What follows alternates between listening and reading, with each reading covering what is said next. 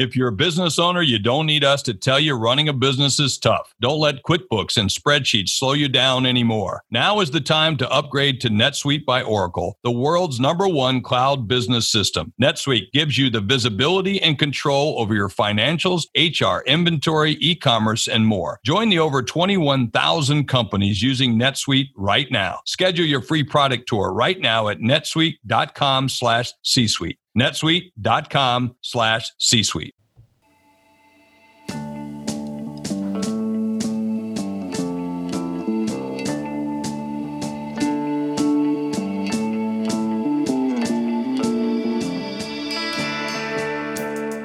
Homies, welcome back to the Superhero Homies podcast. My name is Quentin, and as always, I'm here with the homie Kevin. Homies, what's going on? How many times can we say the word homies?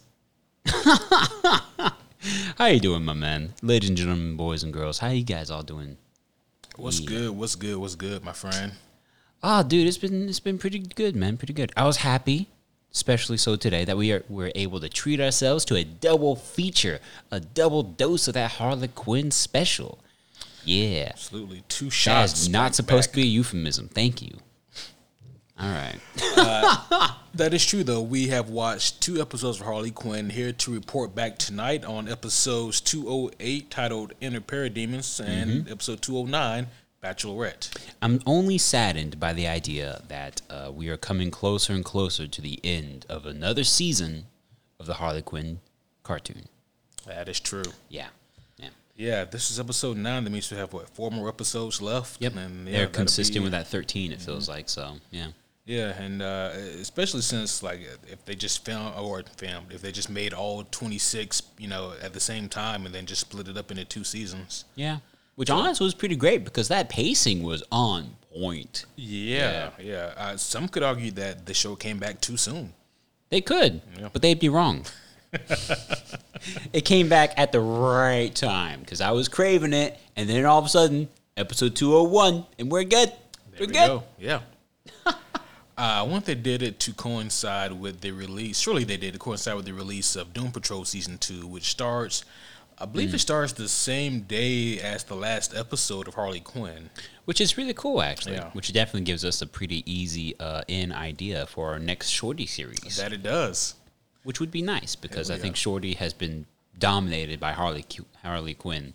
That's true. I mean, she's bringing the content, That's true. She is. Yeah, we're still waiting. Looking at you, Disney Plus. Yeah, still waiting for Marvel to release those shows of theirs.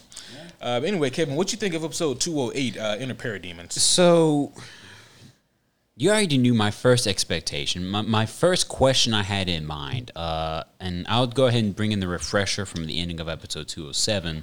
207 being the awesome one regarding the pit, Bane's imprisonment system, and how he's actually a really awesome warden, and the eventual escape of Harley Quinn and Poison Ivy. Spoiler ahead, also their eventual shared passionate kiss. And so obviously such a climactic WTF what the fuck ending with such a crazy, whoa, they just kissed, what? Leads to a huge, expectation from the audience. Is like, what the fuck is going on in 208? What are we going to get? And so obviously we get some torn feelings here. And I didn't expect them to hit the gas solely into the HQ Poison Ivy relationship, but I was hoping for a lot more meat from that, I was happy with what I got. I was. They slow simmered it, which is actually refreshing because the other end of the spectrum is that they gave it to me too fast. Right. And the show has been really interestingly guilty/teetering with the idea of their pacing and how quick they fucking are with it all. So it's like, are we just going to jump straight into this relationship idea? Oh no, we're slow cooking it. We're not going into that yet, it feels like. And so it was interesting, The A and B plots for this episode were very interesting because they scream, distract me, please, regarding Harley Quinn and her position. But yeah, dude, overall, just to answer your base question there, it was dope. It was interesting. We got to see a lot more, I guess, we got to see more ingredients that I would not have expected Harley Quinn's universe to kind of like jump into, which was really cool. Yeah. What did you think about it? I guess something that I kind of tend to say a lot applies here. I really enjoyed this episode. I thought that 208 was overall. I thought it was really strong. There were a couple of elements to it that kind of had me scratching my head, or maybe kind of wishing they went a slightly different direction. But I thought that this was just a kind of another really strong one. It was definitely Harley being Harley, and doing what she would do, and just kind of leaning into a way to kind of distract herself, with bullshit. Yeah. And that is kind of the crutch of this episode here is Harley trying to not really reinvent herself, but at least from our perspective, reinvent herself to other people. Yeah. So I have one thesis statement. I guess not thesis because it doesn't need to be so powerful, but it is important to talk about, if only to make fun of. She forgets that she's a psychiatrist, doesn't she? Like, she forgets her own psychological trainings and how to recognize certain prompts. Or maybe it's just that impossibly difficult to recognize your own bullshits and your own shortcomings and why am I really distracting myself? Nudge, nudge, wink, wink. She's, I don't know. It fun statement. Yeah. It feels like she forgets that she's a doctor in all this. Yeah. Yeah. Yeah. You're not wrong. I mean, but it's one of those weird things where it's like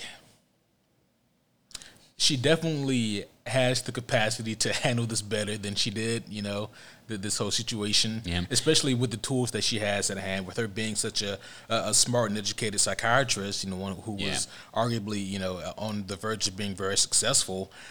But also, it is also very much on brand for Harley to just go off the rails with something like this. True.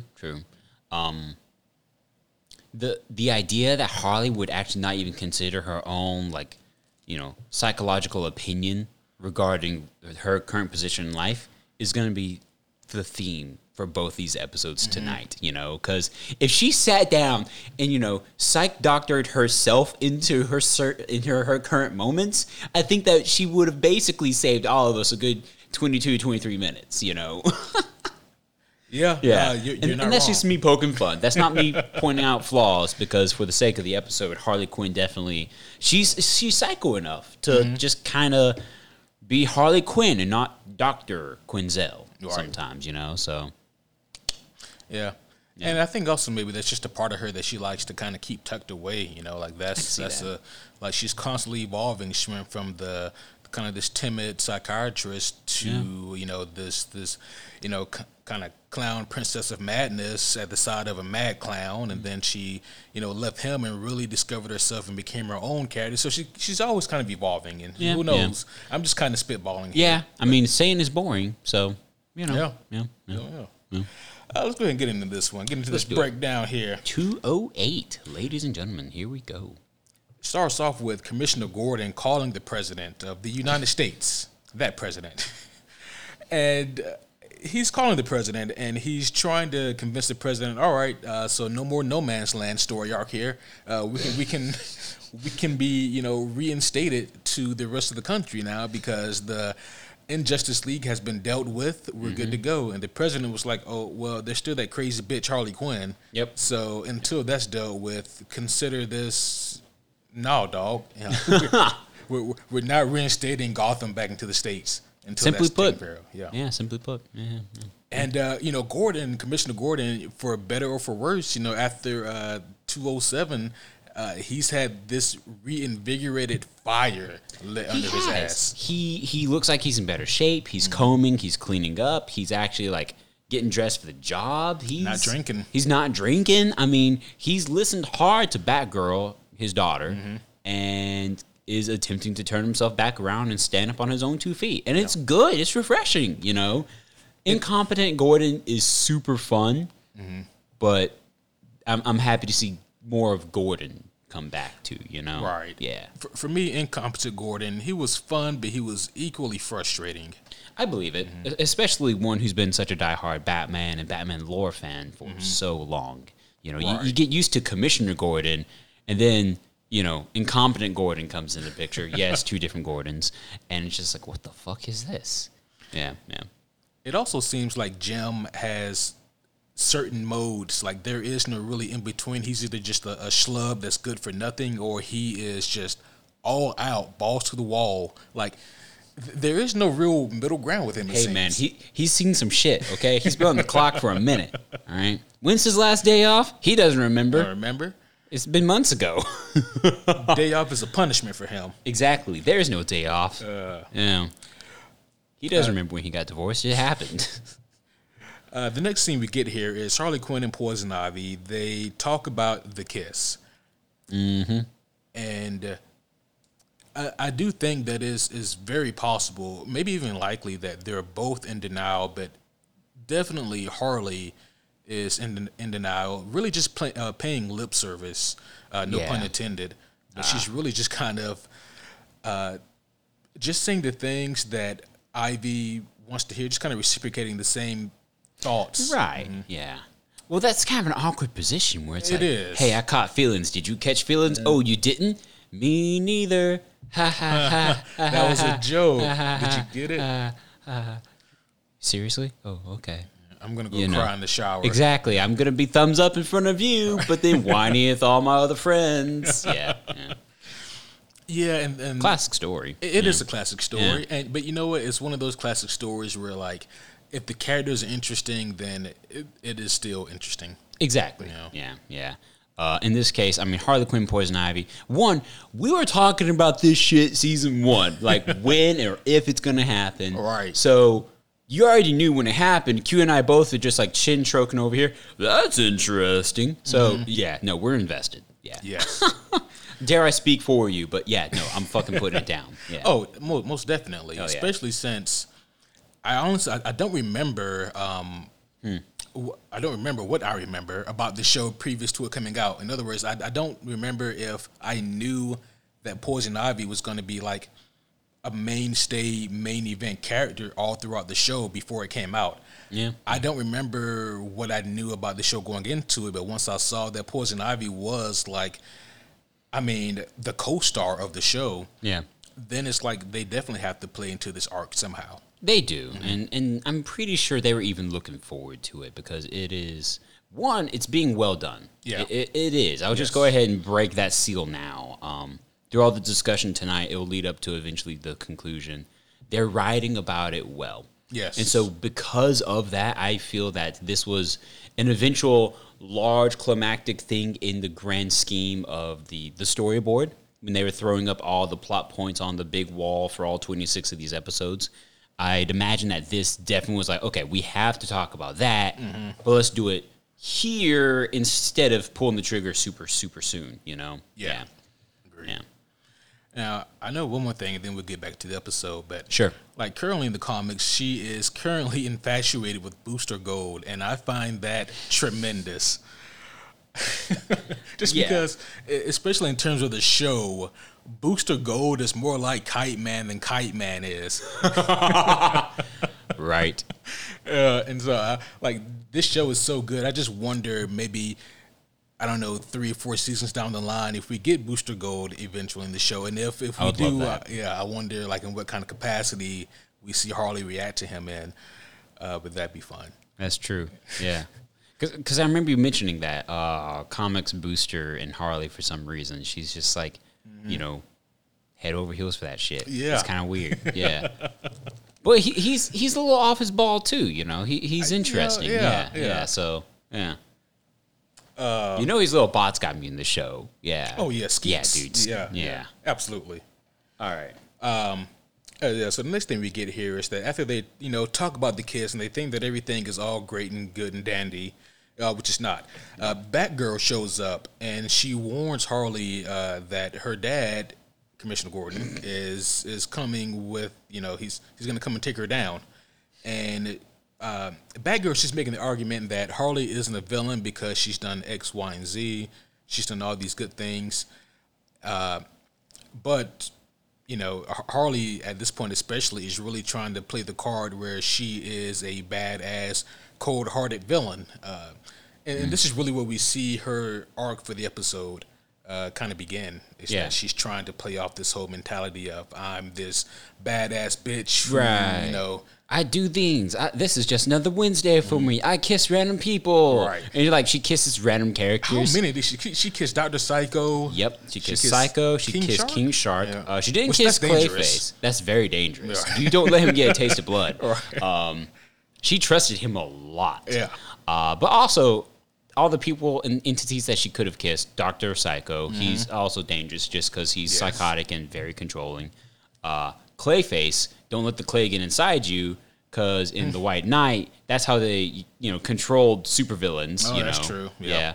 And then King Shark, he'll bite your fucking head off. Yeah. So I'm pretty sure Frank is like part piranha plant, or flycatcher. A Venus flycatcher. flytrap is what it looks like. Yeah. Yeah. Like Seymour. No, not Seymour, but like a Little Shop of Horrors. Whatever that plant's name was. Was it also Frank? No. I don't think so. Okay, I'm forgetting. I know the reference because that's a fucking great It's movie. a great movie, yeah. Cult classic. But Seymour was Rick Moranis, if I remember correctly. oh yeah, dude, Rick, dude. I wish he came back to Hollywood. Yeah. Right, but I think he's he had a talking great about it. reason. Yeah. He had a great reason for dipping. Okay, I'm gonna look that up actually, but please continue. All right. The next thing we get here is we get a scene with Kite Man and Poison Ivy. They are going to a Mexican restaurant to meet Kite Man's parents. In a scene prior to this, we see that Poison Ivy forgot to schedule the reservation for the restaurant, and Kite Man was kind of freaking out about it. In this scene, we kind of see why. His parents are assholes. Yeah, his parents are like the rich, entitled assholes. Uh-huh. Quick answer to that trivia question that totally matters. The name of the plant in Little Shop of Horrors, he actually named after his crush, his coworker in the shop, Audrey. The plant's name was Audrey 2. Oh. Audrey the Second. Yep. Okay. Yep. Which is interesting because Audrey eventually had a very guy voice, Yeah. in the movie. Yeah. Yeah. So Feed me, exactly. Seymour. Yeah. because he fed the plant Steve Martin, which that was a boyfriend. But anyways. Yeah. So the next thing we get here is during this meeting, we get a feel for Kite Man's parents and what kind of people they're like. But in the beginning, all we really get is that they're kind of assholes and they have money. Yep. The next scene we get here is, not Kite Man, but Dr. Psycho has talked to Harley about the way that she can get an army, because at this point, Harley, she's so riled up that she wants to get an army to take over Gotham City and to overthrow Jim Gordon. I want to note real quick here the enthusiasm Psycho has in this plan, because he's very much like, all right, Harley, this is the fucking idea. I'm into this idea that you're trying to just be complete badass bitch you. I love it. This is my suggestion. And he keeps throwing this idea of get an army. Let's go do this style. Go get the mother box, get an army. Yeah. I like seeing this enthusiasm side. And of course, we're about to talk about some more of Dr. Psycho here, obviously, and I'll save the rest of the thoughts till that. But yeah, dude, I'm digging how this is the first episode in a while we've seen him enthusiastic, passionate even towards a plan. Yeah, because in most episodes prior this season, he's just kind of been... Yeah, it goes along. Yeah, he's just kind of been there, kind of begrudgingly. Yeah. But this episode, you're right, we do kind of see a resurgence with him, and I think that he had, by far, the best one-liners of this episode. Oh, yeah. Just the dialogue and the delivery of the dialogue was phenomenal. Oh, yeah. Tony Hall is doing... Shut the fuck up. That's true, because everyone can say that, but Tony Howell did a great job with that shit, man. He did. I'm rooting for him. He's a funny dude. Oh yeah. So the next thing we see here is he does convince Harley that, hey, so you can't get an army. I know this guy. His name is Darkseid. He's on planet Apokolips. I know this guy. Mr. Darkseid, and he can give you an army of parademons. But in order to get there, we're going to need a mother box. And I know a guy who has a mother box. And then we're introduced to Scott Free, a.k.a. Mr. Miracle. Let me ask you this. Let's unplug for a second. So you know a fair bit more about Mr. Miracle than I'm going to say that I do. I'm going to invest pretty hard in that idea. Why was Mr. Miracle, in your own quick input, why was he on stage in like a magic show looking thing? Like he was doing magic tricks, almost parlor tricks to help please an audience. He was doing advanced ones, almost Houdini level magic. Don't get me wrong, but why was this the scene that they decided to come across? They obviously know the content, pretty fucking well. But what's going on here, in your opinion? This show has always had an A+ in doing their homework. And the reason being is because Mr. Miracle is the world's greatest escape artist. He's arguably even better than Batman. As a matter of fact, Mr. Miracle actually taught Batman, along with Houdini, how to escape. Okay. So he is the world's greatest escape artist. And, like, the reason he had the mother box as well is he's a really interesting character. He actually grew up on planet Apokolips. There was the planet New Genesis and Apokolips. Those two planets were warring, and then they decided to make a peace treaty, or peace treaty. Hey! A peace treaty, yes. You're learning to speak Kevin. Good for you. Welcome aboard the language, brother. Fuck yeah. Part of this... It's the language of stroke. Part of this peace treaty between New Genesis and Planet Apokolips was we're going to exchange sons. So, that's a crazy fucking idea. But we don't have daughters to marry. Give me your son. I'll give you mine. You We raise each son. other. Yeah. And so Scott Free, he was given to Apokolips. Oh, not Apokolips, but he was given to Planet Apokolips, Darkseid. Darkseid didn't give a fuck about this kid. And he was like, if he lives, whatever. I don't give a fuck. Orion, he was given to New Genesis. Okay. Also a really cool character. And that's kind of where he learned to like be this escape artist, because he was just being tortured really by Granny Goodness, we also seen this episode. And eventually, like, he learns his way around. He learns to escape. He gets some mother box. He marries Big Barda, and those two have a pretty interesting relationship. So he does eventually manage to escape Apokolips, and he joins the Justice League for a little bit and does a lot of cool shit. I was about to say, I remember him more so from the Justice League cartoon, just because I remember he has a very unique look, what looked like very fun to draw in the comics, a lot of red, a lot of yellow, a big old flourishing cape, and even a high collar of all things, right.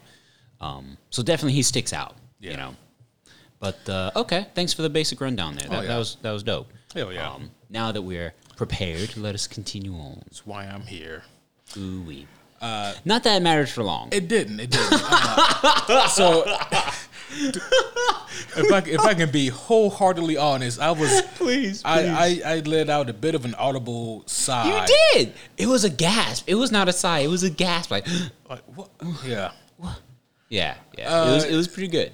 Because as Dr. Psycho is explaining this elaborate plan to the rest of the crew as to how to get this mother box, Harley goes up on stage, bashes his head in with a baseball bat, and steals the mother box. Complete disregard for any plan. Like, she was not listening to that fictitious bullshit. She goes up, wooden baseball bats, poor Mr. Miracle, and just... He's bleeding out, man. I don't think he made it. I don't think he made it either. And I mean, I guess technically it's ambiguous enough so that if they brought him back, I wouldn't make too much of a fuss. I mean, greatest escape artist. I can see a joke there for, I escaped death this one time too, so we're okay. Yeah, but I doubt it. Yeah, me too. And I was like, God damn, like this. I was like, son of a bitch. Oh, fuck. And he was a Justice League hero, too. So it's like, no, fuck all the heroes, man. We still don't know what the Justice League is up to right now. Like, they're still in that fucking book of taxes. I mean, if they get out, they get out. I don't know. We'll see. Yeah. But yeah, so shout out to all the Mr. Miracle fans out there. I feel you guys. I feel you. Yeah. But the next thing we get here is we go back to the B plot again really quick. And the B plot is all about Kite Man and Poison Ivy and Kite Man's parents. And at this point, we realize that when Kite Man goes to the restroom, his parents talk about how they are so happy that their son is engaged to someone who has superpowers. And then we realize that his parents have superpowers. Any idea which entities these parents are supposed to be representing? I just thought they were made up. Okay, just for I thought. the show. Yeah, I mean that's the safest bet because they were so generalized. We never got a name, never got a costume, nothing so fancy. Right. One had the power of freezing shit, and the other had the power of just basic flight. So Basic flight, this man says. Basic flight. I mean, this is DC fucking universe, man. There's so many cool things. Yeah. So at that point, flight's pretty basic. Like, all right, what you got? Telekinesis and oh wait, that's it? Oh, yeah. Come on. So they're not exactly the most impressive. I'm sure they probably robbed a few banks to become rich in their day, but and to gain such prestige that they flaunt so prestigiously. But fuck them. Yeah. They're douchebags. They are. And they keep going on about how they want superpower grandbabies. Now they're so happy because they can get them. And they were disappointed in their son because he doesn't have superpowers. He just has a kite. You named him Charlie fucking Brown. What did you expect, assholes? You read the Sunday paper and said, honey, that's a good name. Let's pick that name. Oh, I like it too, darling. Like, what the fuck is that? Oh, yes. Wow. Yes. I do want to say this, and this is just kind of maybe a little bit of a premature comment, but while I'm thinking about it, this show is doing something really interesting here that I like. Okay. And that is, as these episodes go on, we get more screen time with Kite Man, and they continue to paint him as more of a interesting and sympathetic character. Most shows in this position where they're getting ready to do like this kind of big breakup angle, which we can kind of feel, you know. Most shows, most shows in this situation, they lean on to the whole idea of maybe he's not as good as the guys we thought he was, and maybe he's, they make it easy to break. Easy to break up with him. Yeah, they do. And this show isn't doing that, and I applaud them for that. Yeah. Because it is just kind of that's what makes that whole type of angle cheap is when you just make that easy out. Exactly. You can't make it easy. Like make it. Yeah. So I do appreciate that they're not changing their version of Kite Man. He is still like the lovable, bumbling kind of buffoon, but lovable nonetheless. I hope he's still in the show. And at this point, I'm just banking on some type of breakup. I'm hoping that he's still in the show post-breakup. Right. Or whatever the fuck happens there, Because the thing that I worry about with that is that eventually we're going to really go hard into this Harley and Poison Ivy relationship that there won't be room for him anymore. For the story writing, because we know this show's not afraid to let go of a character or two. We've seen that, unfortunately. Yeah. That's possibly, arguably, one of the weaknesses to this program. But I don't want that to happen to our boy Kite Man. Same here. He's got to stay. He's got to stick around. Yeah. Damn it. Hell yeah. Hell yeah. Hell yeah. I'm afraid they'll kill him. They better fucking not. Although, nope, I'll save that for later. Please continue. All right. The next thing we get here is Harley Quinn. Harley Quinn and the crew, they go to planet Apokolips. They confront Darkseid, and he's like, well, I guess the little man didn't tell you, but if you want to have control of my army, then you have to best Granny Goodness in combat. And Granny Goodness, I mean, she's technically a new god. Like, she's super fucking powerful. Yep. And Harley stands no chance, and the show knows that. Yep. And poor Harley. They actually depicted it quite well, because Harley was high energy, very agile. Granny didn't give a fuck, because she's blocking. She lets the bat slam her in the face. The bat breaks on her face. She doesn't even winch. No. Like, she doesn't blink. The bat shatters. Yeah. It was great. Yeah. Very comical character, but they did a good job making her powerful. Oh, absolutely. Making her feel powerful. Yeah. And what we do see is once Harley is kind of incapacitated, for lack of better terms, this is when Dr. Psycho steps up and really for the first time, arguably this season, kind of really uses his power to like his extent. I mean, if we're being honest here, he uses his powers to his powers of telekinesis to lift the body of Harley, and then he also kind of multitasks here and picks up a giant boulder, and he does this this funky kind of puppetry mimicry where he makes it look half-assed, like Harley lifts this boulder and slams it onto Granny Goodness. Yep. And somehow killing her. Yes. Yep. Yeah. That takes out Granny Goodness, and Darkseid, you know, like you mentioned during our viewing, he knows, like, there's no way. Yeah. He reacted when it happened. Like, first off, I said this on the couch, but I'm going to say it on the mic officially here. Kudos to the show for not making Darkseid a whimsical, silly character. Mm-hmm. I can allow that with many of these others because it works so well with what they already are and makes the show that much better. He's one that is almost sacred to be a literally dark and godly character. Exactly. Yeah. Yes, like there's no nonsense with him. Right. And I'm proud of the show for not tampering with that because he needed to stay like the penultimate evil of the show, you know? And you're right. And, you know, we've said this almost ad nauseum, but this show, in my opinion, and like I fear for the day that they inevitably change writers just because the writers on this show clearly have so much love and respect for the comics. And whenever that's out the window, you're left with this okay, fuck the comics, fuck what we're used to. Like, what can we do to make this scene funny? And then that becomes the only thing that they rely on. Yeah, at that point, no. Once they sacrifice their love of the content for more slapstick bullshit, now you're losing audience. You're losing me. I mean, like, and also, you have to know your audience. If we're watching the show, chances are you're watching it on DC streaming, which means you're a fan of DC Comics. Yep. Yeah. So it's kind of like knowing your audience at that point, and this show definitely does. Yeah.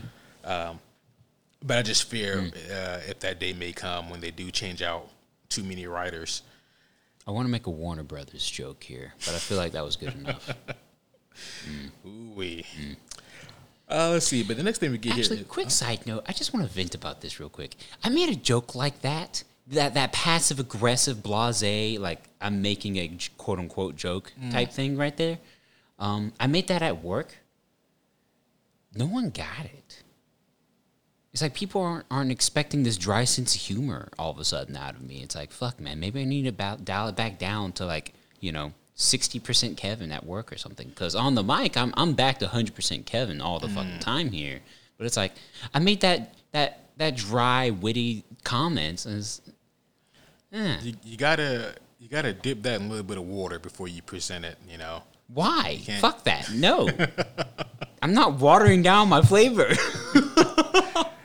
But it was just kind of sad because like one of my coworkers looked at me like, kind of like a dumbass and went, "Okay, what's the joke? What? No, buddy, what?" And I was confused because like, no, jackass, that was kind of the joke. Like, it's whatever, man. But yeah, I mean, like for people who don't know you though, it is like that's true. He said that he had a joke that he maybe wanted to tell. I want to hear it. But that's the thing. You can't be mad at people for not. No, you're right. I can't be mad at people for not knowing me or my sense of humor or perfectly understanding everything I say. You're right about that. But I can be mad at people for being dumb. I mean, in that moment, it's the vernacular. Maybe it's like, man, I want to say some shit about Warner Brothers, or I want to. Maybe it's the word joke that's really that they're getting hung up on because people like jokes. Maybe he was expecting the knock knock who's there bullshit. Maybe he was expecting the easy one liner. I don't know. But I will say this: in the grouping of people I told it to, one of them did get it, so I know I was being clear enough at least.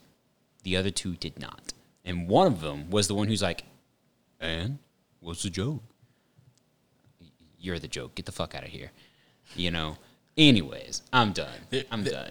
There could be homies out there listening being like, I thought there was a joke too. Well, probably not anymore because we've talked about it for an extensive 2 minutes now. Yeah.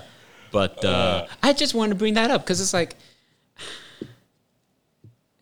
I don't know what type of joke you call that. I imagine someone somewhere has decided to pin some type of formality to it, like a name, a textbook figure.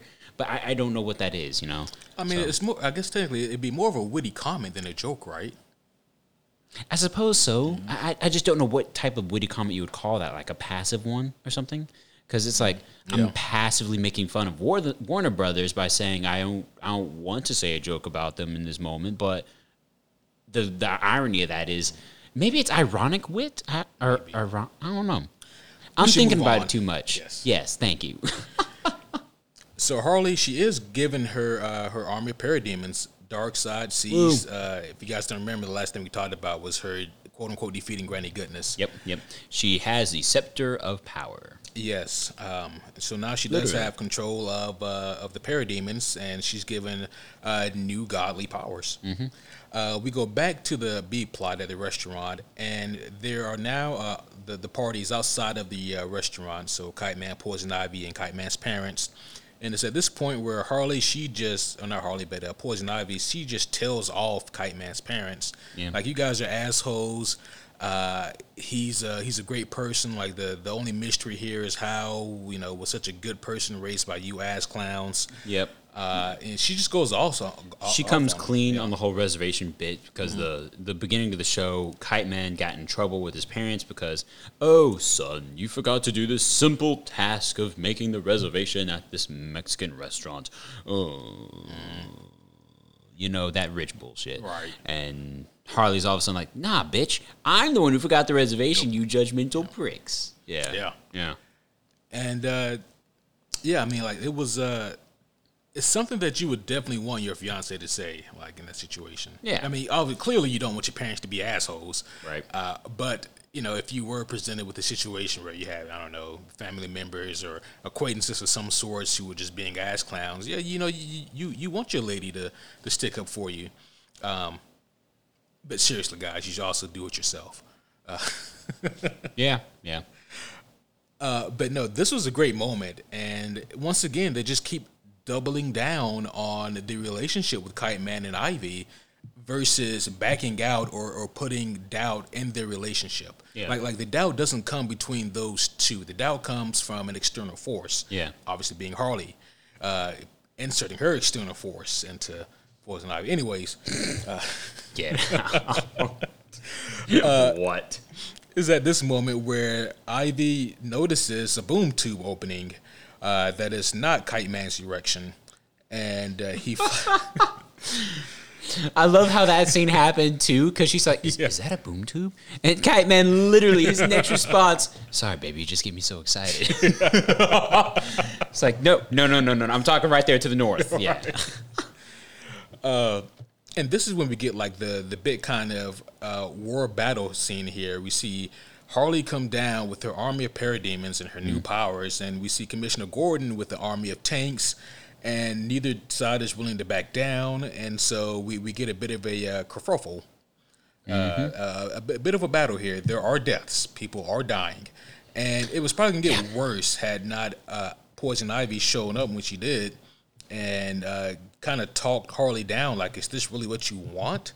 Yeah. And clearly it's not. And Harley in that moment realizes that, no, this isn't what I want. I know what I want, and it ain't this. Yeah. And she backs down. In doing so, Dr. Psycho calls bullshit again, and he leaves. He leaves the crew. Mm-hmm. I was happy for that. Yeah. I mean, I guess to be honest, like we've seen several times with Kite Man throughout this show where he's kind of called bullshit on some things and then just kind of been like, oh, well, he just kind of takes it on the chin. But like this is like the final straw for him. It's like you mean for Dr. Psycho? Yeah, for Dr. Psycho. Yeah. It's like we know that Dr. Psycho, he's gone to Apokolips at least once before in this show, and he's spoken with Darkseid at least once before. And we know that this is something that he's really wanted. And just to see, him come so close to it and just be given away, like he's tired. So he's gone. So, I mean, honestly, I think that's a good old sign of character progression, actually. Some real development finally for Dr. Psycho that he just said, nah, fuck this. I'm going to go do something real, All right. Yeah, because Harley definitely, I mean, she's very characteristic Harley. Even though we had an episode talking about this flaw in her, she's very self-focused, She has a crew, but what the fuck are they doing? They're not a crew anymore. They just kind of live together, Yeah. Yeah. I mean, what crew-like thing have they done here recently besides be good friends? That's true. So, yeah. And at the very end of this episode, we just see Harley essentially lying about her feelings. She sees Kite Man and Poison Ivy share a kiss, and she says the thing that she really wanted to tell Poison Ivy was, she can't wait to do the bachelorette party, and, she's really looking forward to that, which we all know isn't true. No, but she plays it off. She does. Through gritted teeth. Mm-hmm. Yeah. And that's where episode 208 ends. Yeah. Inner Parademons. Very, very clever name. Yep. So guess where 209 enters in? Yep. 30,000 feet in the sky. They are in the Invisible Jet. It's like a commercial Invisible Jet. It's not Wonder Woman's Invisible Jet. No. They somehow very quickly built and commercialized an Invisible Jet line for female passengers. Yeah. Yes. And on this, we have Poison Ivy, we have Harley Quinn, we have Nora Freeze, we have Selena Kyle, and we have Jennifer. Yep, that's her name, Jennifer. Don't call her Jen. Don't call her Jen. Yeah. And these ladies are all going to the bachelorette party that Harley has planned. Woo. Yes. What'd you think of this one? Dude, it was kind of clever. It was pretty good. I was happy to see, the implications of what one would think a modern bachelorette party would contain, mixed in with a very, actual, very plausible DC plot line, where it's like, all right, all the ladies are going to Themyscira, and they're going to go hang out there. The plot line for this episode, however, was that they're on Themyscira and something goes awry and that they kind of have this moment to grow together because of overcoming it. We'll talk about that in a minute. But at the same time, they threw in the elements of a typical bachelorette party, which was, eating together, partying together, do the spa thing. Oh, look, you get your little dick straw and your sash and your bachelorette queen crown or shit like that. So I think it was really cleverly done, dude, Yeah. I think Kelly Kuko has definitely been to a bachelorette party or two in planning for this. Yeah. How do you pronounce her last name? I said Kuko, Cuoco. Yeah, I think that's it. Maybe I'm overthinking it. I'm just gonna go Kuko. Yeah, I'm pretty sure that's it. Yeah. I like that. Oh yeah. Apologies if we're wrong. We'll call her up and ask her after. We'll call her up later on. We'll have her be a guest. Yeah, we'll have her be a guest. So we really like your show. Not Big Bang Theory. We're talking about No. We could give a fuck about the Big Bang. Let's talk about Harley Quinn. What's it like working with Alan Tiddick? Yeah, how's it like being on an actual nerd show, not one that pretends to be? Okay, I'm done. No, you're not. You're starting the fire that needed to be burnt. Damn it. But another time. Another time. Fuck that show. Jeez.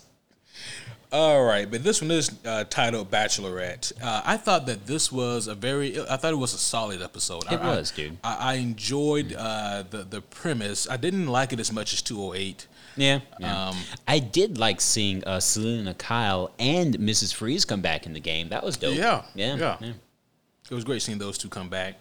It would have also been interesting. I can understand why they didn't do it, but it would have been interesting to see them bring Barbara with them on the on the bachelorette party. Yeah, that might be a little on the nose. Yeah. Wow. Yeah. So, and the A plot of this is the bachelorette party, and it is Harley trying to provide Ivy with the time of her life without caving into her own emotions for her. And seeing if she can get Ivy to say that she's never felt this way before,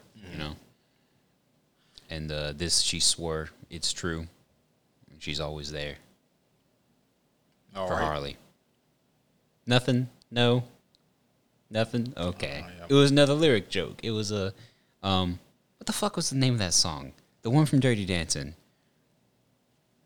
I had the time of my life. That one. I was gonna ask, how many times do you think I've fucking seen Dirty Dancing? Dude, I don't know. I don't know how many times I've seen Dirty Dancing. I'm pretty sure the answer is less than one. Yeah, I mean, I'm pretty sure my parents watched it. I don't remember ever sticking around because I'm pretty sure as a kid, you think that movie just kind of boring, you know. I don't remember it. Yeah. But I remember that's the theme song to it because that's like, you know. You know how I know that song? I know it from Family Guy, Something Dark Side. That's what the old man sang to Chris. Oh, I'm sorry. I heard Dark Side DC, not Dark Side, like literally dark inside put to as one word. I even said Star Wars. You said Family Guy. Yeah, oh, okay. Family Guy, There's Star Star Wars. Wars. Yeah, something Okay. Dark Please Side. continue. Yeah. Anywho. Yep. There you go. Yes. That's sad. There's a homie out there who's just like, shut the fuck up. This episode is all about the bachelorette party and how it's handled. Yep. Yeah, and so we see what the ladies are up to, and nobody really wants to be there. It's really awkward because it's Yeah. like they're all acquaintances of Poison Ivy. None of them would call themselves a friend of hers. Right. And she's aware of it. They're aware of it. Harley's just putting as much energy into shit as possible to make up for the gravity of energy that's not there, you know, which is really kind of fun. So let me ask you this, Kevin. I'm going to slow us down again. Sure. But we're not bad at that or anything. Yeah. So let's say that that's something that there is a shift in like the Earth titular motion. Well, let's say that Barry Allen fucks with the timeline again, and then like Barry. And by some weird ass stroke of I don't know what, I get engaged. Wow. And yeah, That's a lot of I don't know what. Yeah, Fuck, man. It's a shitload. I don't know what. Shit. That's like which universe are we? But yeah. please continue. Let's say that in this other universe that I nominate you to be my best my best man. Okay. Okay. And in this universe, you're in control of my bachelor party. Now, Okay. here's the thing. First off, I'm fucking flattered. I would be honored to be your fictional best man, brother. I want you to know that right now. All right, you know what? Well, then it's settled. You are my fictional best man. Fuck yeah, I'm good. I got you, bruh. I got this shit in the bag. But it's like, So what's up? What's up? What's the question? Yeah. one thing that makes this bachelorette party just as pathetic as the bachelor party is the fact that the bachelor party is definitely more pathetic. Yeah. But one thing that the bachelor party has going for it that the bachelorette party doesn't is with the guys at the bachelor party, they at least all like each other. That's true. That's true. So they all like each other, but they're doing lamer activities. The bachelorette party, they don't care much for each other, but they have really cool activities. They're on Themyscira, and they have all this incredible shit to do. Exactly, which for some reason Themyscira is acting like a private resort right now than an Right. actual privatized country, but that's pretty dope. Yeah. But none of those ladies like each other. No, So I guess no. the question I was getting to is in this scenario, Poison Ivy, it's kind of unfortunately clear that she doesn't have a whole lot of actual friends.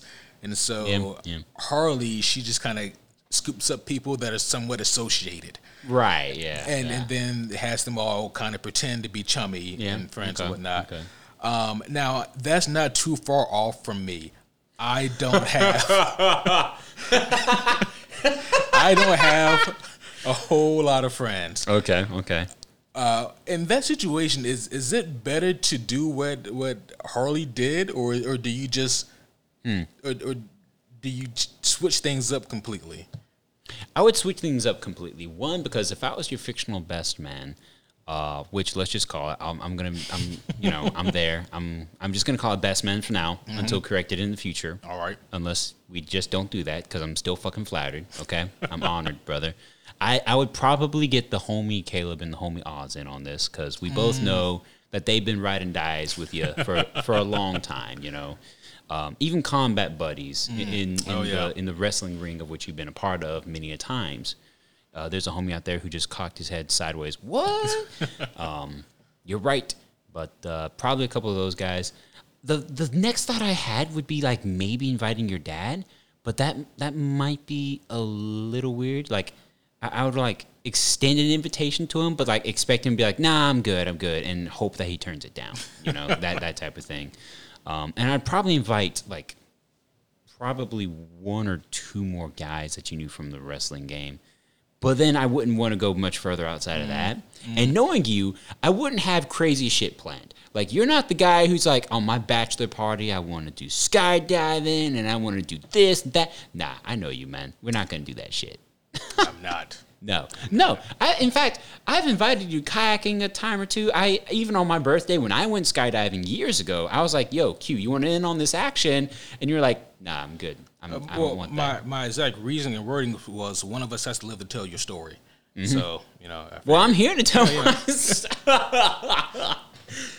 Oh, man. But yeah, no, I would keep it like I wouldn't say a mix of both of these bachelor parties or bachelorette parties that we're talking about in this fictitious TV show, but kind of like take Harley Quinn's idea, but actually shape it for Quentin and not, the Hangover movie or some shit like that, Right. Yeah.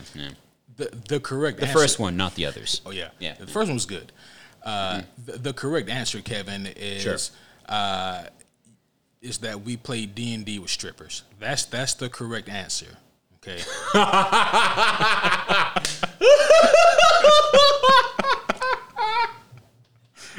So now you know. Oh, fuck. Okay. Good to know. You're easy to please. Okay. Cool. Yeah. Good. You know the criteria now also for the strippers. We couldn't play in our hometown. We'd have to go to a better town. We got to go to like Columbia or Atlanta. No, Atlanta or Columbia. Okay. Yeah. Oh no, not Columbia. We'll go further out. Further? Okay. Yeah. I heard that Savannah maybe has some. Anyways. Hey, the more you know. We can't stay here. That's the answer. We can't stay here. So, homies, if we move in the future, you probably know why. Right. Better strip clubs, better wings, And a breakfast buffet? Okay. All right. Get to have a breast and a thigh in each hand. And am I talking about strippers or food? You don't know. It doesn't matter. Doesn't matter. There you go. Either way, I'm happy. Oh, my God. Anyway, back to the episode here. So let's talk about the bachelor part a little bit. We already have, but like we said, it is... It's a pitiful, pitiful sight. Pitiful goddamn sight. First off, they got a cool boat, which, okay. Yeah. And they didn't go far off the port, so that's interesting. Yeah. But then... they're doing a fucking puzzle. You know what makes this even sad and more hilarious is they're doing this puzzle, but they won't finish it until King Shark gets back. So for hours, assumedly, they're just sitting there. Yep. Just sitting there with an incomplete puzzle in front of them. Yeah. And it's by them, we mean Kite Man, of course. We mean King Shark. Clayface. Yeah, Clayface. And Frank. Yeah. And that's it. And King Shark is gone for most of this. So Kite Man's friends all constituted friends that he hijacked from Harley Quinn's crew. Yeah. Yeah. All of them. Like, he has no Every other... fucking one of them. Yeah. He didn't have any other prior friends. There was no childhood friend that came into the party. He has a roommate that we saw from season 1. He didn't Not even invite even him. the roommate came out to this shit, which I would have expected the roomie to be there, bruh. I mean, nah. Yeah. Damn, right? Yeah. What can you do? But no, that's their bachelor party, if you want to call it that. It's sad. Not even a single drink in There's no drinks, there's no girls in this boat. It's just there's no D&D. There's no D&D. There's no fucking D&D. This is bullshit. You have no idea how much I fucking love that you told me your perfect bachelor party is D&D involved. Like, I feel like Matt Mercer needs to be invited all of a sudden. Matt Mercer, get Joe Manganiello. There you go. Okay, he'd be fucking great. I definitely bug him about Deathstroke, so we ain't gonna play Deathstroke again. Like, I need to see you in a full-on Deathstroke movie. Right. Fucking do it. That might be better than Matt Mercer, actually. Yeah. Even though I think playing a game with... Actually, never mind. Playing a D&D campaign with Matt Mercer might be a little intimidating. Yeah. Just because he's so fucking good at it. So it's like, I'm not DMing. Nope. I'm not putting my hands on that. Get the homie Oz in here or something. Yeah. But anyways. But no. So with Kite Man's quote unquote bachelor party, they are just doing a puzzle. and a lobster comes up on the boat. Oh my gosh! And this is when shit kind of goes off the rails, if I can be honest. Yeah, this is where shit gets a little weird. Yeah. The B plot here is a little funky, but we see this lobster. I mean, a very animated looking lobster. It is. Like, King Shark is at least drawn to be a shark, but a comic character shark. with a dad bod. He has a straight up dad bod. He does have a straight up dad bod, which is interesting. Like, you were yoked in the Flash TV show, man. Like, you were just... Yeah, that's true. That's true. CG'd as hell, but yes. And then this lobster pops out of the water, which isn't even nowhere near attempted to be drawn as a real lobster. It's just this straight cartoon bullshit. So the immediate first thought that pops in your mind, appropriately so, is the Disney lobster. Sebastian. Thank you for saying his name, because I kind of didn't remember. But yeah, you remember him very well after this fucking episode. He even has like a pseudo Jamaican accent. Oh my gosh. It's guys, it teetered on the line of copyright infringement in that lawsuit minefield, right, and barely legal constantly. Yeah, like if I was the showrunner and the writers brought that idea to me, I would have probably said, I don't know about this one, guys. Let's Google how to not get sued. Let's go over this board meeting again. I don't think Warner Brothers wants any more problems with Disney or right.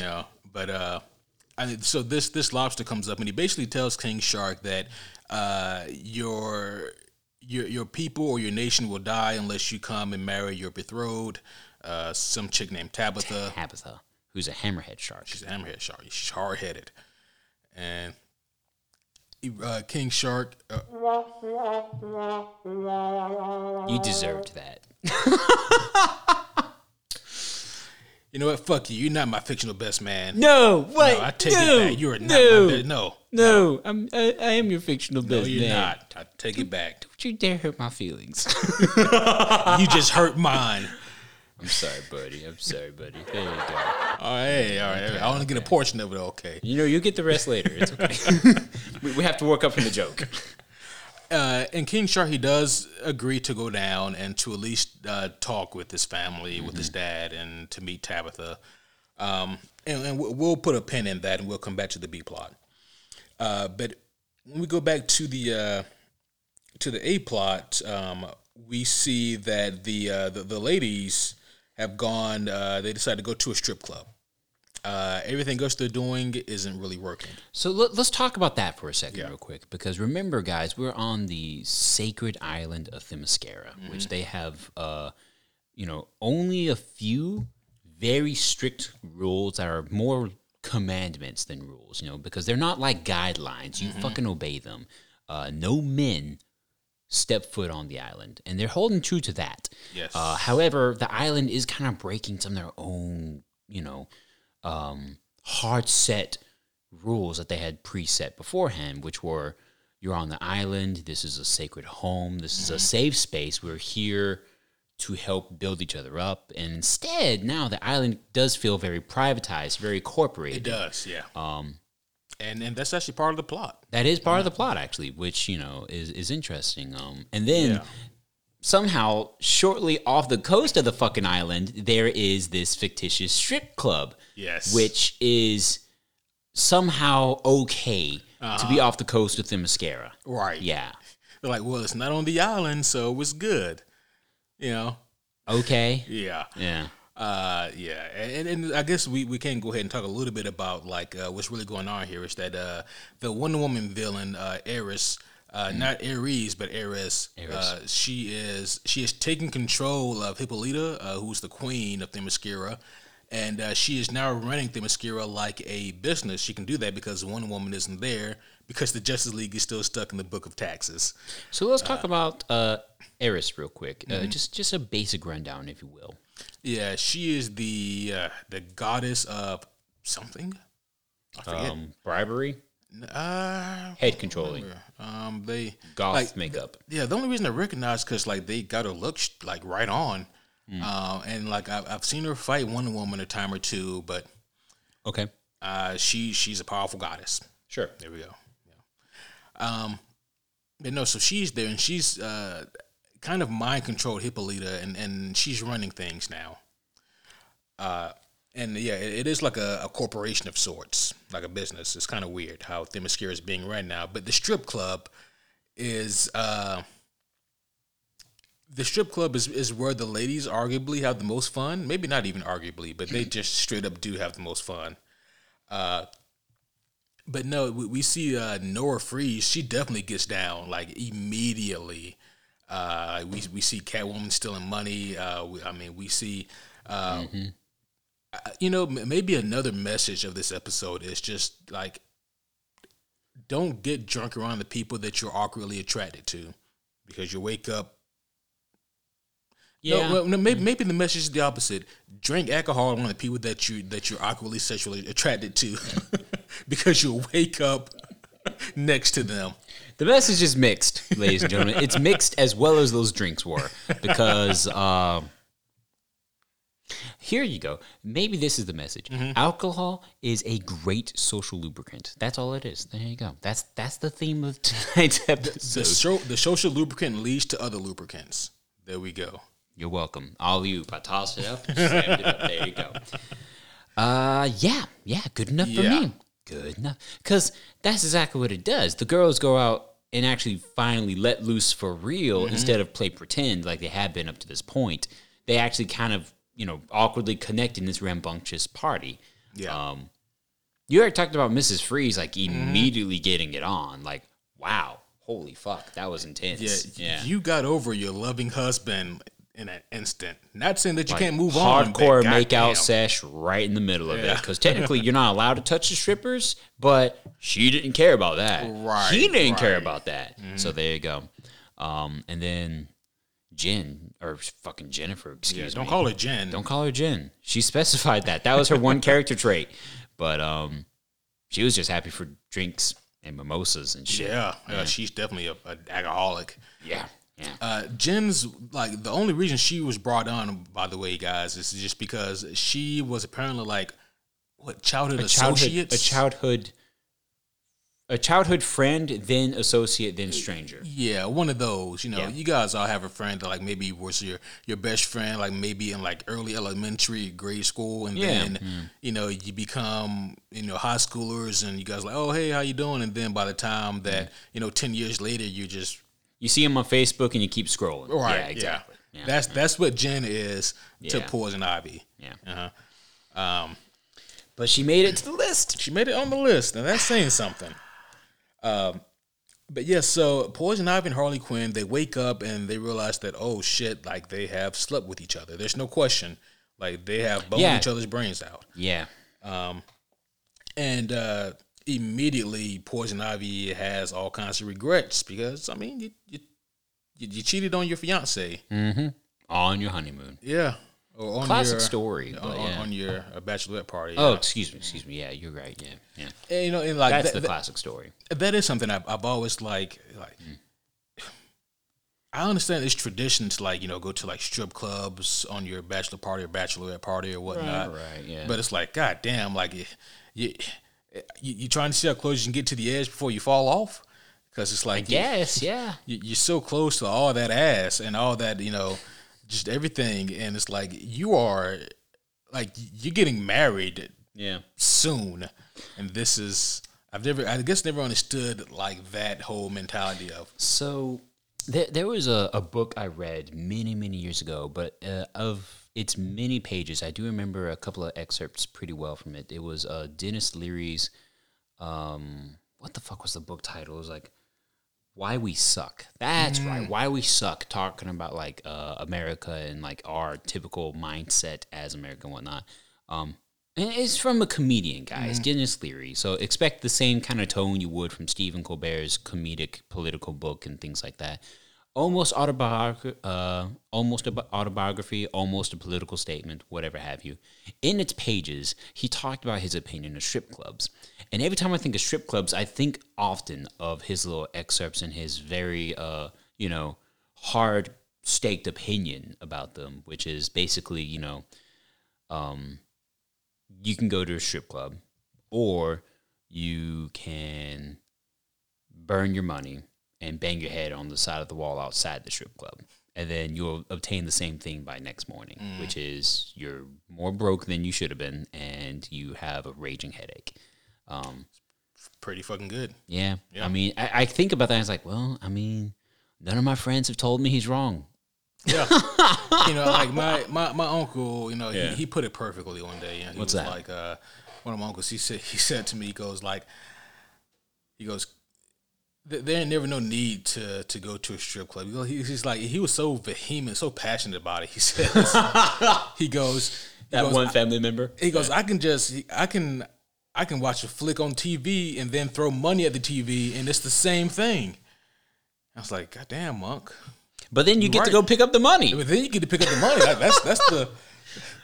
That's the one upside. Like, yeah. Like you stand up and then you're like, oh, look, there's money still on the carpet in front of the TV. Right.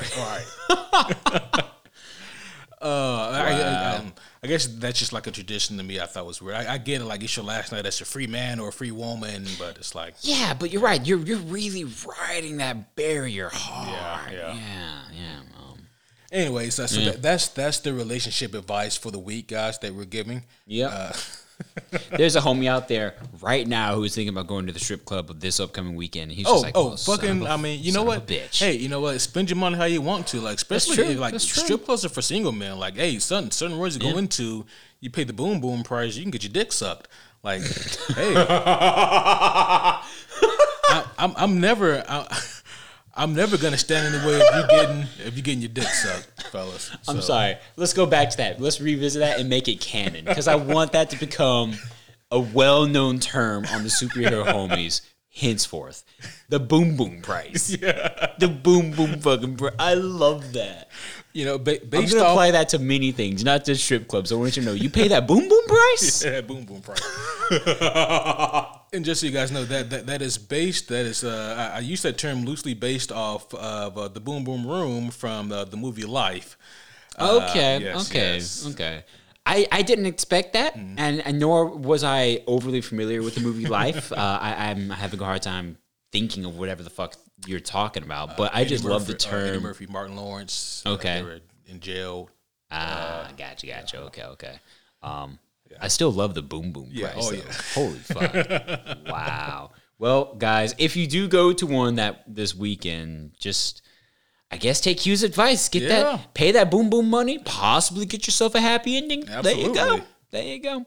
And to the ladies out there, if you're going to a strip club, I don't know. I've never been to that type of strip club, so I don't know. Maybe. I mean, from what I hear, like, if you go to for the ladies that go to like male strip clubs, like, you don't have to pay a boom boom price. Like, they're just fucking giving it up. They're just fucking slinging dick. So, okay. Hey, well, even better. I don't know. So sure. Yeah. Hey, you guys do you. That's all that matters. This is based off of experience from my time as a male stripper. Let me tell you. Oh, really? Oh, okay. That's right. Anyways, let's talk about a literal shitty musical. That sucked. That sucked. It was weird. It was. So first off, I'm gonna go ahead and dive headfirst into this. They ripped off the Disney song. We're back to the B plot, by the way, with King Shark. Yes, the King Shark, because they're out under the sea, and literally that's the song that they're screwing over, under the sea. But it's basically shitting in the ocean. Whatever you want to call it, poop in the ocean or something. How you don't have to, down here, you don't have to use a toilet, or you don't have to use toilet paper. You can just shit whatever you want to. No one's judging you. It's a safe space. It's the ocean. And it's like, that's your leading, compelling argument. That's the compelling argument, because they didn't bring up another one. At the end, he finally did, saying that, well, if you don't, then, like, your people will die. That's not a compelling argument. That's a threat. Like, at that point, he stopped being diplomatic and started just, like, blackmailing him. I mean, only kind of, except the fact that he wasn't really making a threat. It was just stating as it is. Well, if this doesn't happen, then, nations are going to war and people are going to die. So, extortion to a degree. I mean, maybe. Yeah. I mean, because like it's not in the lobster's control. Like that's the no, difference. it's not. Like the lobster's just one presenting the information, but someone is doing the extorting. It's like if this doesn't happen, then this will happen. Right. Cause and effect. Unfortunate cause and effect. Yeah, but so, it was It was a weird little segment in the show. It was bad. It was dumb. Yeah, I mean, it wasn't bad. It was cleverly done. It was a smart, funny joke, but it got old for me. Yeah, me too. It's like I'm still very childish. I'm not above shit jokes or dick jokes, but it's like I have a certain threshold, and if it's not, I don't know, if it's not presented in a way, and if it's overdone, then I'm very quickly right over at that it. point. If you sit on it too long, at that point it's gone, you know. Or if it's trying to be too crude, you know. Like for me, I know that's one where it's like, okay, you're trying way too fucking hard. Get out of here. You know, we're not 7. Right, Yeah, right. yeah. But no, they give us a whole little musical on that, and then they say, hey, by the way, well, if you don't get married, then yeah, people are gonna die. You should have led with that. Yeah, you really should have led with that. You could have saved us all like 7 minutes. Yeah. King Shark, he does finally meet up with Tabitha, and oof, what a number that is. Yeah, she Tabitha, I mean, she doesn't really care to get married either. No. Chain smoking underwater. Underwater, yeah. She even mentions that, you know. King Shark never answered the question. Yeah.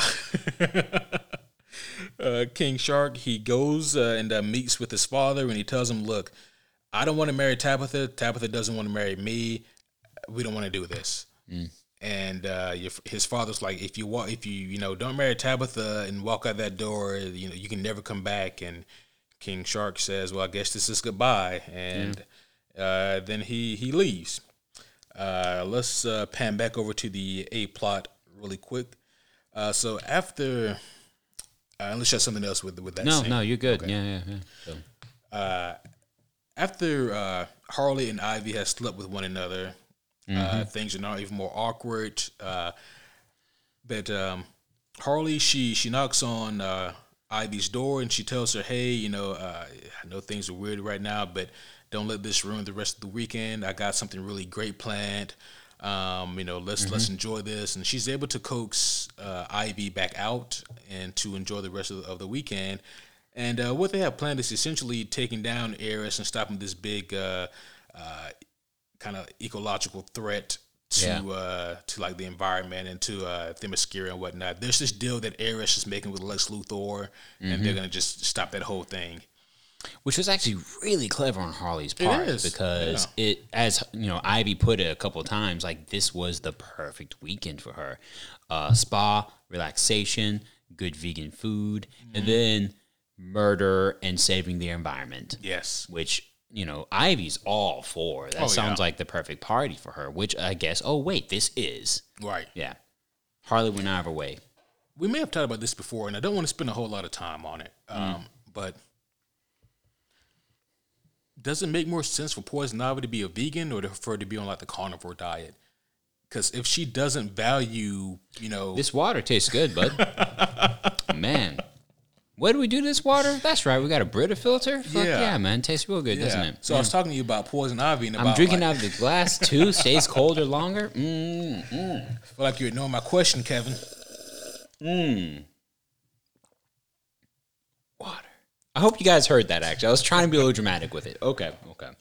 I don't know, buddy. That's a legitimate question. And not to re-stew the same mess that we already tried to answer in the past, I really don't fucking know. Yeah. I mean, trying to develop the thought just because today is a different day, maybe it's better for her to be vegan because technically plants give her power, so eating plants might be able to help empower her more. I don't know. That's the only food I'm going to feed this thought process. You know, for the sake of time and brevity, we'll leave it at that. Right? I mean, that's one that... On the shallow level, on the small 20-piece puzzle that we just purchased from the toddler's lane in Walmart, it makes enough sense. Yes. Done. We're really going to need a comic book writer to get on that. So Tom King or James Tynion, one of you guys, just fucking... That would be great. Yes. That would. Put that in a comic. What does she eat? Or is it just photosynthesis? Yeah, exactly. Does she eat? Yeah. Well, yep. Let's move on. we got to, or we're gonna sit on this longer, Quentin, and we're gonna add another 30 minutes to what is technically supposed to be a shorty episode. Oh, this is no longer a shorty. It's for us. For us. For us. It's, by the time we finish it, it'll be an averagey. An averagey, he says. Ladies and gentlemen, this is the superhero homies. Oh, shit. What are the words we made up tonight? The averagey, the boom boom price. The boom boom price. I feel like there was one other. I thought that there we was. Did. Yeah, I'll think of it. Of it. Yeah. Let's see, but no, moving on here. So that is Harley's plan. Yeah. For like the big conclusion to the weekend is to take down Eris, to stop this deal going down with Lex Luthor, and to restore Themyscira to its former pride. Woo. And they do so. They successfully do so. Yep. And man, let me tell you, Jennifer, she really gets it. Jennifer was getting hers. She was pissed that mimosas weren't free and bottomless. Right. She's like, "Oh wait, what the fuck? We gotta kill him now." She quickly went from insurance agent to let me sit alongside these also powerful villainesses and kick some ass. Yes. And she did. And that they did. She was the first to go murder one. Oh yeah. What's the name of the crew? The Cobb Salad Ladies. Or the Cobb Ladies. Cobb Squad. Cobb Squad, and Ivy got the tattoo of the Cobb Squad because it was a made up term that another cliche bachelorette thing, I guess. I don't know, because of Cobb salads, wasn't that? Yeah, the basis? like that was the first vegan meal they all had together or something. Which, I wasn't. I'm pretty sure eggs are not vegan. No, they're not. Yeah, Cobb salad without the eggs. But the tattoo had an egg. God damn it, Kevin! Stop. The tattoo had Stop it. I'm just saying. On. No, I'm just saying. I'm letting it sit right there. And what the world to do. All right. Now we can move on. But they do stop Eris and her people pretty violently. Yep, they help wake up everyone who needs to be awoken again, and they take Lex Luthor out of the television wall. Yep, so. And they throw the monitor over the balcony just for good measure. Apparently, because he wasn't actually anywhere near the island; he was just on the TV. Right? Yeah, it felt good. It did. Screw that guy. After this, everybody celebrates, and Hippolyta's like, "Oh, we're going to fucking party tonight." Yep. We're going to throw. Oh no! I love the way she said it. Yeah. Are we gonna throw a fucking rager? We are going to throw a fucking rager. It's like that delivery was some of the best shit this episode. It was good. That was great. That was great delivery. Because she was like the royalty. And it's like, how dare you expect her to say that? Oh, she said it. Oh, she said it. That was cool. Damn. Like I had to read the subtitles first, and then I realized, oh, she's actually gonna say that. Oh, she did. Yep. And it was great. They did, and they threw a rager. They did, and god damn it, if it doesn't happen again, the girls get drunk, they're having a great time, and then they wake up next to each other again. Just after some more snoo. And after this, Harley does ask a really, kind of good and important question. Poison Ivy says, "No, we can't do this anymore. We can't do this again." And Harley asks, "Why can't we?" Yeah. And that is a very important question that you need to ask yourself if you're in that situation. I mean, you've done it twice. Yeah. Where you got drunk and all of a sudden you wake up next to each other like this. Obviously, the first time might have been a mistake. Sure, whatever, drunk, fake passion. Twice, though? Yeah, twice. Twice? With the same person? Right. Don't quite know if I can buy that. Wait a minute. Yeah, I've seen the sitcom plot before. Yeah. Yeah. And I do really like the argument that that Poison Ivy presented, but I thought that isn't the most obvious answer you're engaged to the love of your life? Like, wouldn't that be answer numero uno? Yeah, you're already engaged. You are betrothed to another. Yeah, but help was us not recollect. in her. Yeah. No, help us recollect her answer. Yeah. Her answer was, well, I really value our friendship, Harles, and I don't want to sacrifice our friendship on the altar to do something that may not work out, it may not last. Like it was based around their their relationship as friends. Right. And it was also based off of the preconceptions of Harley Quinn, which is that her energy is so much like a what the fuck is that Myers-Briggs test? It's ENFP, I want to say, where she's like very energetic about this current idea and this current passion, and all of a sudden, it burns, and she's bored with it, and she has to move on to the new project, the new idea, kind of like teasing and poking the idea that Harley is that type, especially when it comes to love interests or anything like that nature, and that she just will get tired of Harley or Ivy eventually. Yeah. She comes to that conclusion at the very end of the episode. Right. That when they're next to each other, I thought it was just really weird when they woke up next to each other how she didn't even mention Kite Man for her reasoning. Nope. Yeah. Yeah. And this show is way too smart to just forget that. Yeah. So I'm sure that there's a reason for it. Yeah. Yeah. We'll see. Going back to the B plot, King Shark comes back aboard, and the fellas, they haven't touched the puzzle because they said that they wouldn't until King Shark got back, and he wasn't even helping with the puzzle in the first place. So He was chilling inside because he knew what part of the water they were above. Yeah. He comes back in and he tells them, he goes, I went down and I met with Tabitha, and I told my dad I'm not gonna marry Tabitha. Yeah. And then I married Tabitha. I'm so bad at saying no to daddy. Right. And it's like, what the fuck? And he like holds up the big ass ring, and it's like,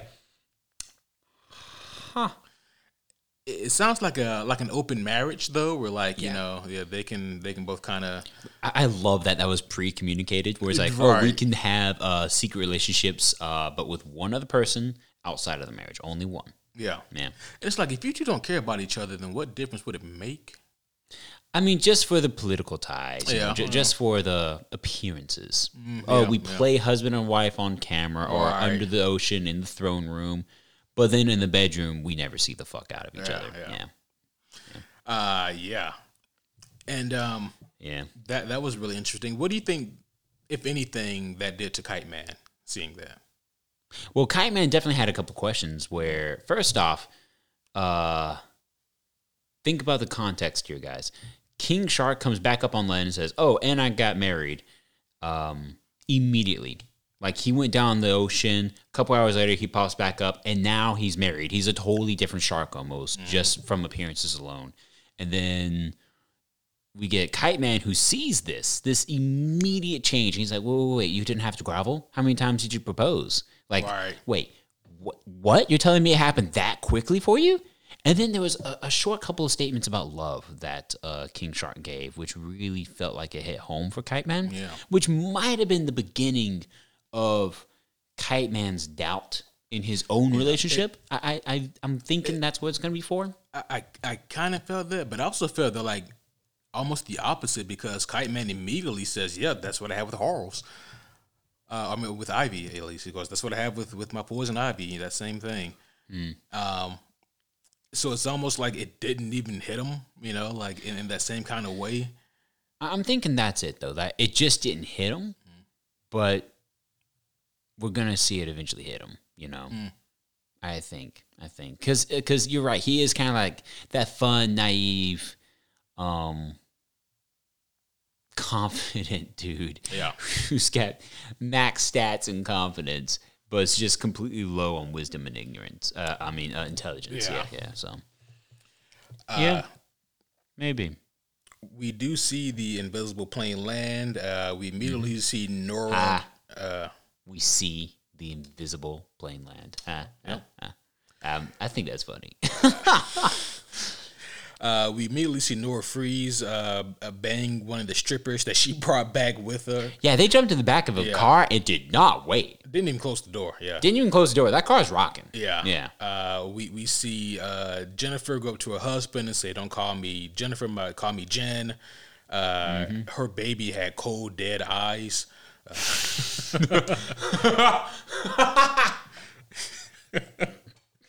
Just pointing that out. Jen had a very interesting life. Yeah, she did. Yeah. I don't think we ever seen anything with Catwoman. No, she just dips, but that's classic Catwoman. Yeah. And this is when we do see Poison Ivy and Harley Quinn talk about where they stand, and this is when we see Harley say the whole deal about how you're always moving on to the next thing, and I know eventually I'll be that next thing. And then she says that she wants to marry Kite Man, and her and Kite Man share a kiss and fly off. And I even mentioned how Kite Man, he's really good at just from a standstill grounded position just taking off. Yeah.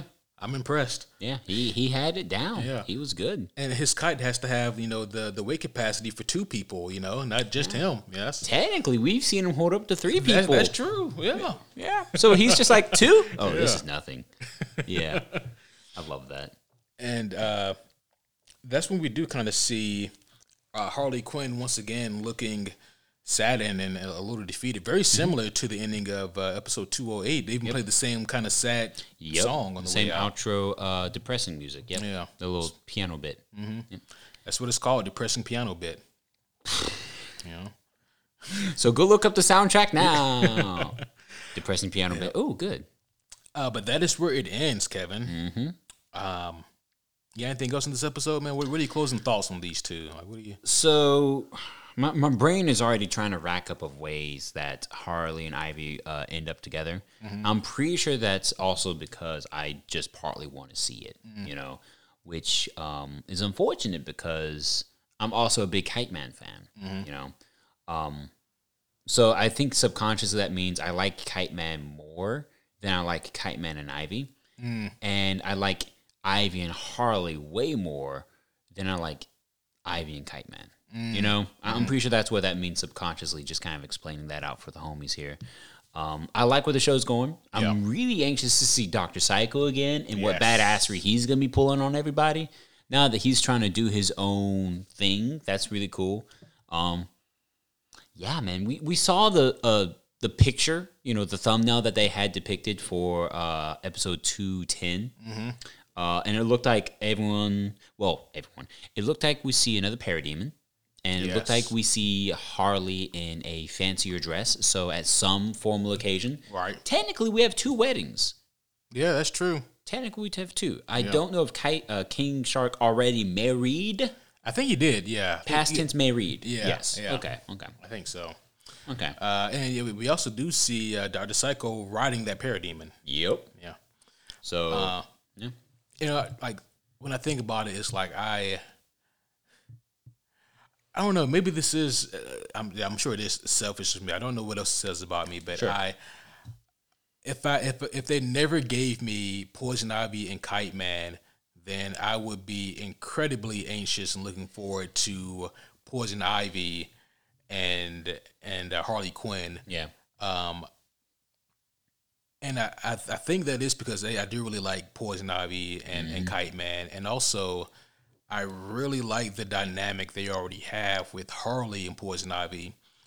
Yeah. And for those two to be in a relationship, like it's going to change their dynamic in some way. Like it's not going to be the same thing. Yeah. And I don't know if I'm going to like what that outcome is versus what they already have. Yeah, I can see that. Yeah. I do know that because they've been holding to the comics so well, I think it's inevitable. I'm pretty sure we both do at this point. Oh, yeah. That we're going to see that relationship eventually unfold and become.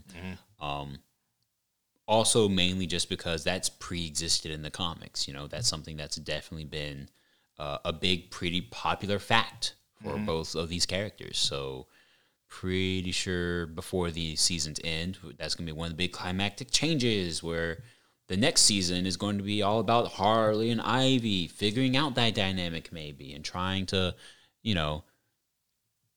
be the happiest they can be together. Officially, I guess. Facebook officially, you know. Yeah. But yeah, man. I know they better not fucking get rid of Kite Man. Okay? That's also what I fear. They better fucking not, dude. I do not want to see him go. If the theories hold true, and if the next episode is a wedding episode, Kite Man's wedding, and parademons are there, I can see them giving Kite Man a hilarious hero's death where he fails tremendously, but saving his would-be bride, and then just I hate it for him. I hate it and for him I too, don't buddy. want to see Kite I don't Man want to see die. that go. Because that would be such a heart-wrenching one, especially because we've had all this awesome build-up and none of the pretty bullshit, normalized, cliched boyfriend breakdown that we get from like TV and your bullshit Hallmark movies and things Where like that. all of a sudden, he's actually a scumbag, and I didn't realize it. And you learn that he's got an illegal dogfighting pit, so he's just easier to dislike him, you know. He's mean to old people, or he doesn't tip. It's all of always these something. coincidentally, that's really awesome timing factoids that make it easier to dislike said character. Yes. Make him more antagonistic rather than the goody good guy that we all loved beforehand. Well, Right. no, this is Kite Man, so he's just fucking dope. Hell yeah. Yeah. Yeah. So, yeah. But that's where we are, guys. And that has been our review for the past 2 episodes of Harley Quinn, 208 and 209.